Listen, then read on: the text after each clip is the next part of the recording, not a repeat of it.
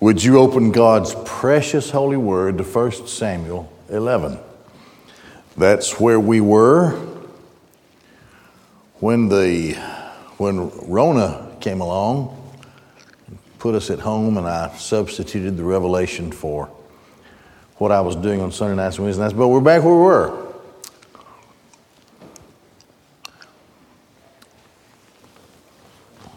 It's been a while, but remember, Samuel was the last of the judges, also a prophet, and the people wanted a king like the other nations had. Saul was head and shoulders above everybody, a very tall guy, handsome guy, talked about how handsome he was. And so that qualified him to be the king, according to the people. So they had a big party and had a big time back in chapter 10, and everybody was happy. Then Saul went back home and started farming again, or resumed farming. There were no carefully laid boundaries for Israel. As a matter of fact, during the hundreds of years of the era of the judges, they were pathetic. They were very easy to fall back into idolatry during that era. So there were seven times they fell into sin, 7 times God delivered them. And God provided judges along the way. They didn't have a leader, but they had a guy who finally could be appealed to as the final judge, the guy who would make the decisions. But more importantly, God would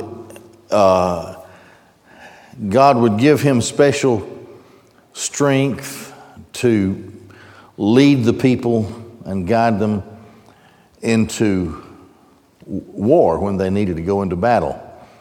Now, they were pretty pathetic. They were still divided into their tribes. They were not connected as a nation, but they were loosely connected as the people of Israel, albeit in the 12 tribes. So it was difficult during that time to get them to come together. There were times during the era of the judges that they almost lived like cavemen. They lived in their land, of course, but they had 2 particularly strong enemies. The strongest by far, the Philistines. They had weapons of iron. The brass weapons that other people had just broke. A brass sword would clash with an iron sword, and the brass sword would break. An iron-tipped spear or arrow could penetrate and go through a shield.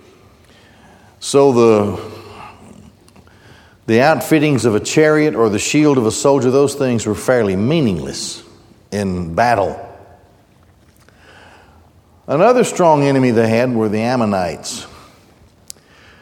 The Ammonites and the Moabites descended from Lot via his incestuous encounter with his daughters, each of whom had a son by their father Lot. One was named Moab, the other one Ammon.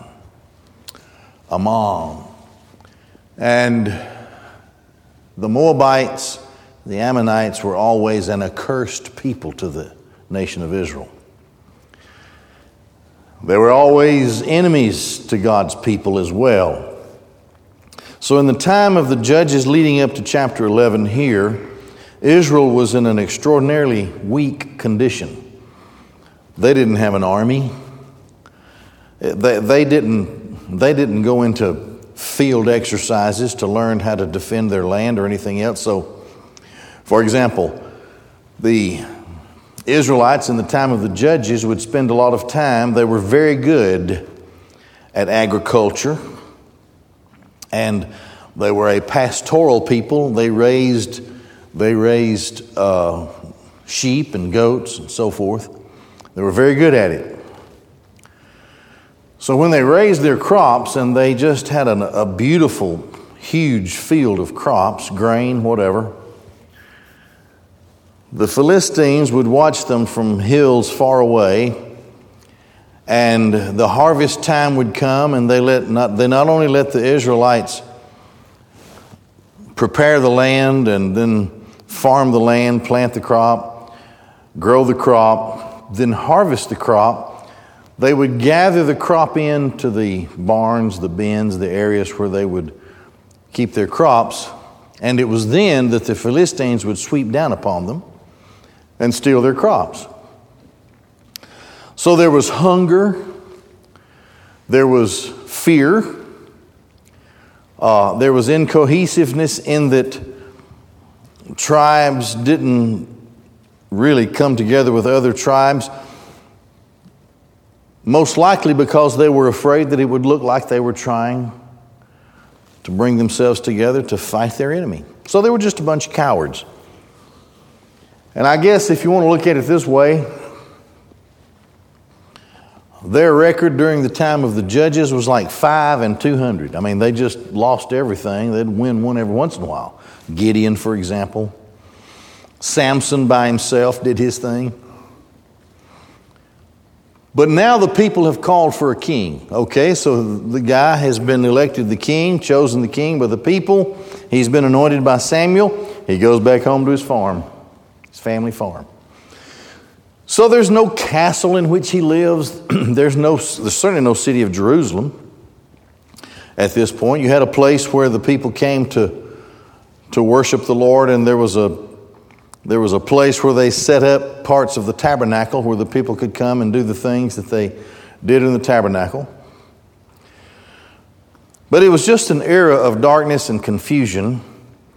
And so the Philistines and the Ammonites knew that the Israelites were easy pickings. They could pick on them, they could bully them, they could steal their stuff, they could kill them. They could demand tribute from the people. They could enslave them. But now Israel has a king, Saul. So let's look at it here. First of all, we'll look at the siege of Jabesh Gilead. Nahash, the Ammonite, went up and camped against Jabesh Gilead. And all the people of Jabesh Gilead said to Nahash, "Make a treaty with us. We'll serve you. Don't hurt us. We'll do whatever you want."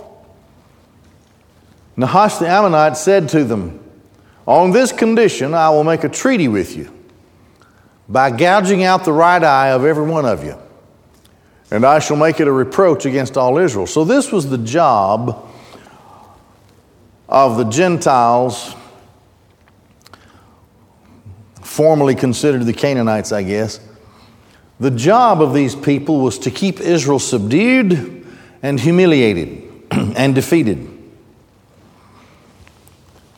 So they went out, in the best faith that they could when they saw this Ammonite army just on the other side. They go out. "What do you want us to do? We'll do it. Just don't hurt us." Well, okay.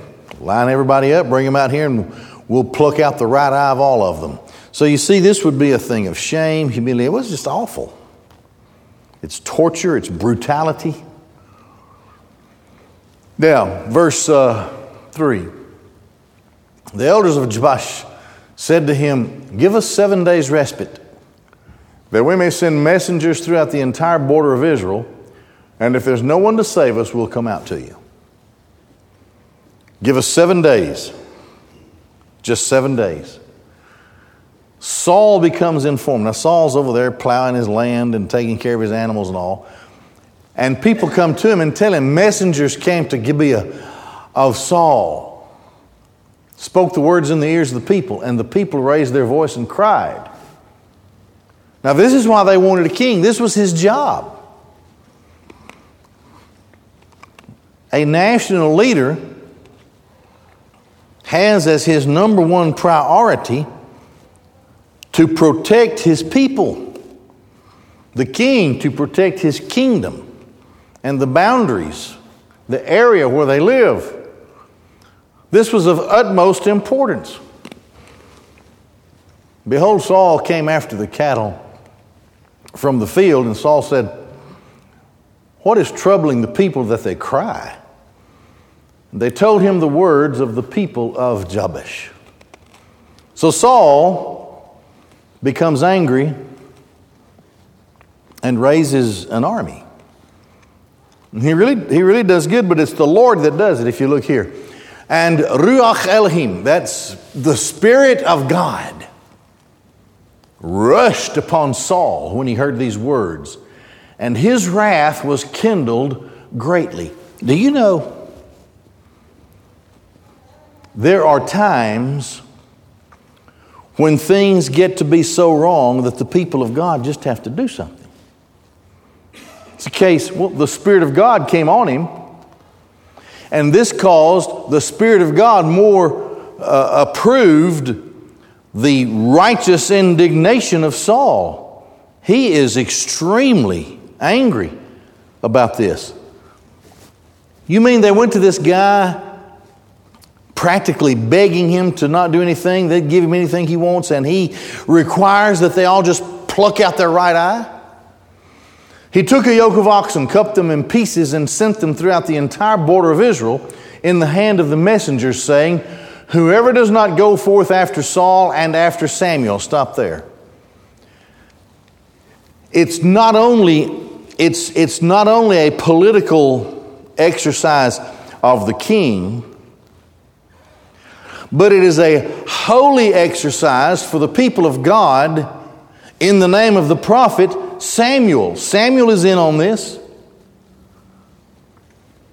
"Whoever does not go forth after Saul and after Samuel, so shall this be done to his oxen." They'll be cut up. If you don't go with us, we're just going to come in there and take all of your oxen. And that's like money in the bank for those people. And we're going to cut them up and offer them to the Lord, and you won't have anything to farm with or to do your business with. This is what's going to happen to you. Now, they wanted a king. The Spirit of God comes on him, and he's becoming a king. And a fear from Yahweh fell upon the people. And they went forth as one man. This was the Spirit of God working through the leader into the hearts, through his heart into the hearts of the people, with the approval of Samuel, the prophet. So what happens? These people become focused. They join in the wrath of Saul, and they become committed to the purpose to which Saul is calling them. And it was by the reverential awe, the reverence, the fear for Yahweh, that they come together. And he counted them in Bezek. And the sons of Israel were 300,000. And the sons of Judah, 30,000. Now remember what these people had said. They said, give us just these days, 7 days, right? They said, give us these days, these 7 days, and let us just see what happens. So, all of this happens in a 7-day period. 330,000 men, Israelites. They're not trained in warfare themselves, this generation. They hadn't done anything like this before. They were just farmers. They kept animals and raised crops. They had families. They were more or less private. They lived out in the ultra-rural areas, and they tried to stay away from the armies of the enemies. But they've come together. I'm sure that there were craftsmen who made weapons for them. 330,000 men. So Saul takes them against Nahash, the leader of the Ammonites. And they said to the messengers who had come, so shall you say to the people of Jabesh Gilead, tomorrow by the time the sun is hot, you will have deliverance. And the messengers, so Saul is telling the people there, we're going to come and by the hand of God working through us, we're going to save you. You're going to be saved. And the messengers came and told to the people of Jabesh, and they rejoiced. And the people of Jabesh said, tomorrow we shall come out to you, and you may do to us all that is good in your eyes. So I'm thinking that the leader of the Ammonites is laughing, looking around. This is the gospel according to Charles. You can take it or leave it. Looking around at his next in command, his lieutenants and his generals. And they're all laughing at Israel because these people are going to come out, in his mind, they're going to come out and they're going to line up. And one at a time, they're going to let you pluck out their right eye. So that must have been a big joke to them, surely. Tomorrow, we're going to let you do whatever you think is right. And it was on the morrow that Saul put the people into three contingents. Now, where did he get this idea? Saul wasn't a general. Saul didn't fight battles. It's the same thing that Gideon did when he fought the enemy. Now, he only had 300. He didn't have 330,000. He had 300.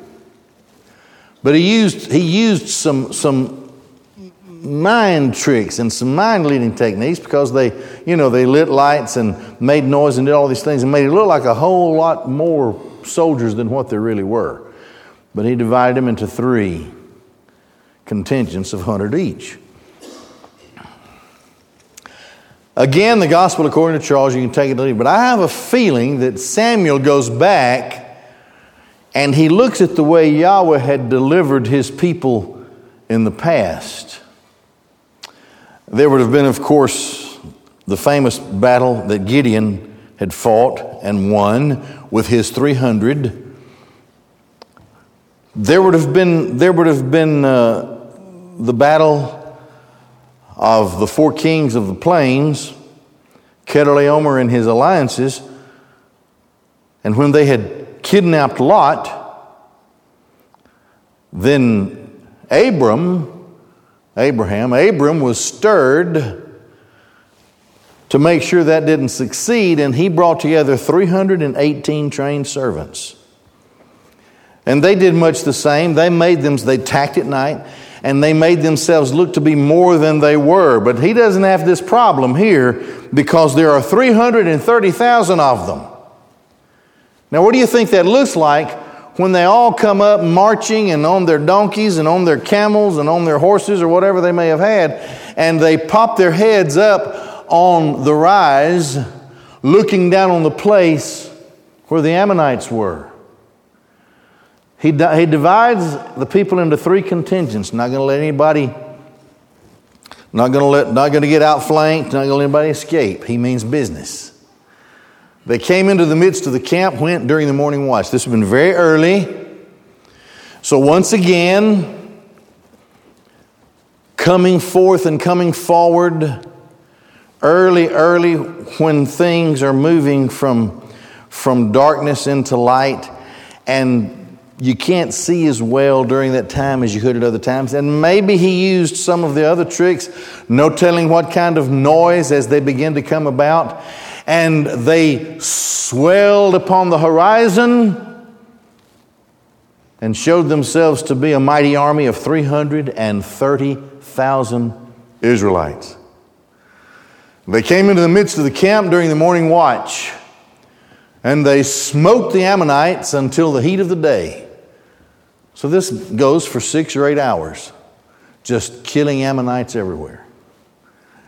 And it was that those remaining scattered the Ammonites who hadn't been killed yet by the heat of the day, were running, and no two of them remained together. They were so thoroughly defeated that what few were left didn't even have a buddy to run with. He ran by himself. And they were off and running. And Saul with his mighty army, for the first time in a long time, was used of the Lord to show the world that Israel can fight with the power of the Lord, or the Spirit of God, if Israel has to fight. And so they came together from all of the tribes just so they could save the people of Jabesh Gilead. Ammonites, utterly, in a period of 6 to 8 hours, the great army of the Ammonites was decimated. They were gone. So things begin to change in Israel. Now you have to keep this in mind. God is always up to something. So the purpose of God is moving through time. Israel now is going to be reforged into a nation. And in the due course of time, they will become a mighty nation. In the time of David, and especially they will become a glorious kingdom in the time of Solomon. Until, of course, sin begins to cause them to be diminished. Because the hand and power of God is not there as before when the people turn to sin.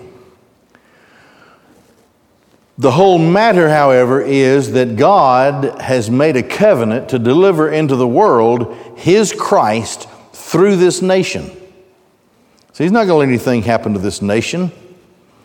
He has promises that He has made, many of which will not even be fulfilled until the time of the millennial kingdom. Promises to Abraham, promises to Israel as a nation, promises to David. So now Saul is the first king, and this was a glorious victory. There's something different now about Israel. And the people said to Samuel, whosoever says Saul will reign over us, and that's back in chapter 10, people questioned whether or not this was the guy to be their king. Give over these people and let us put them to death.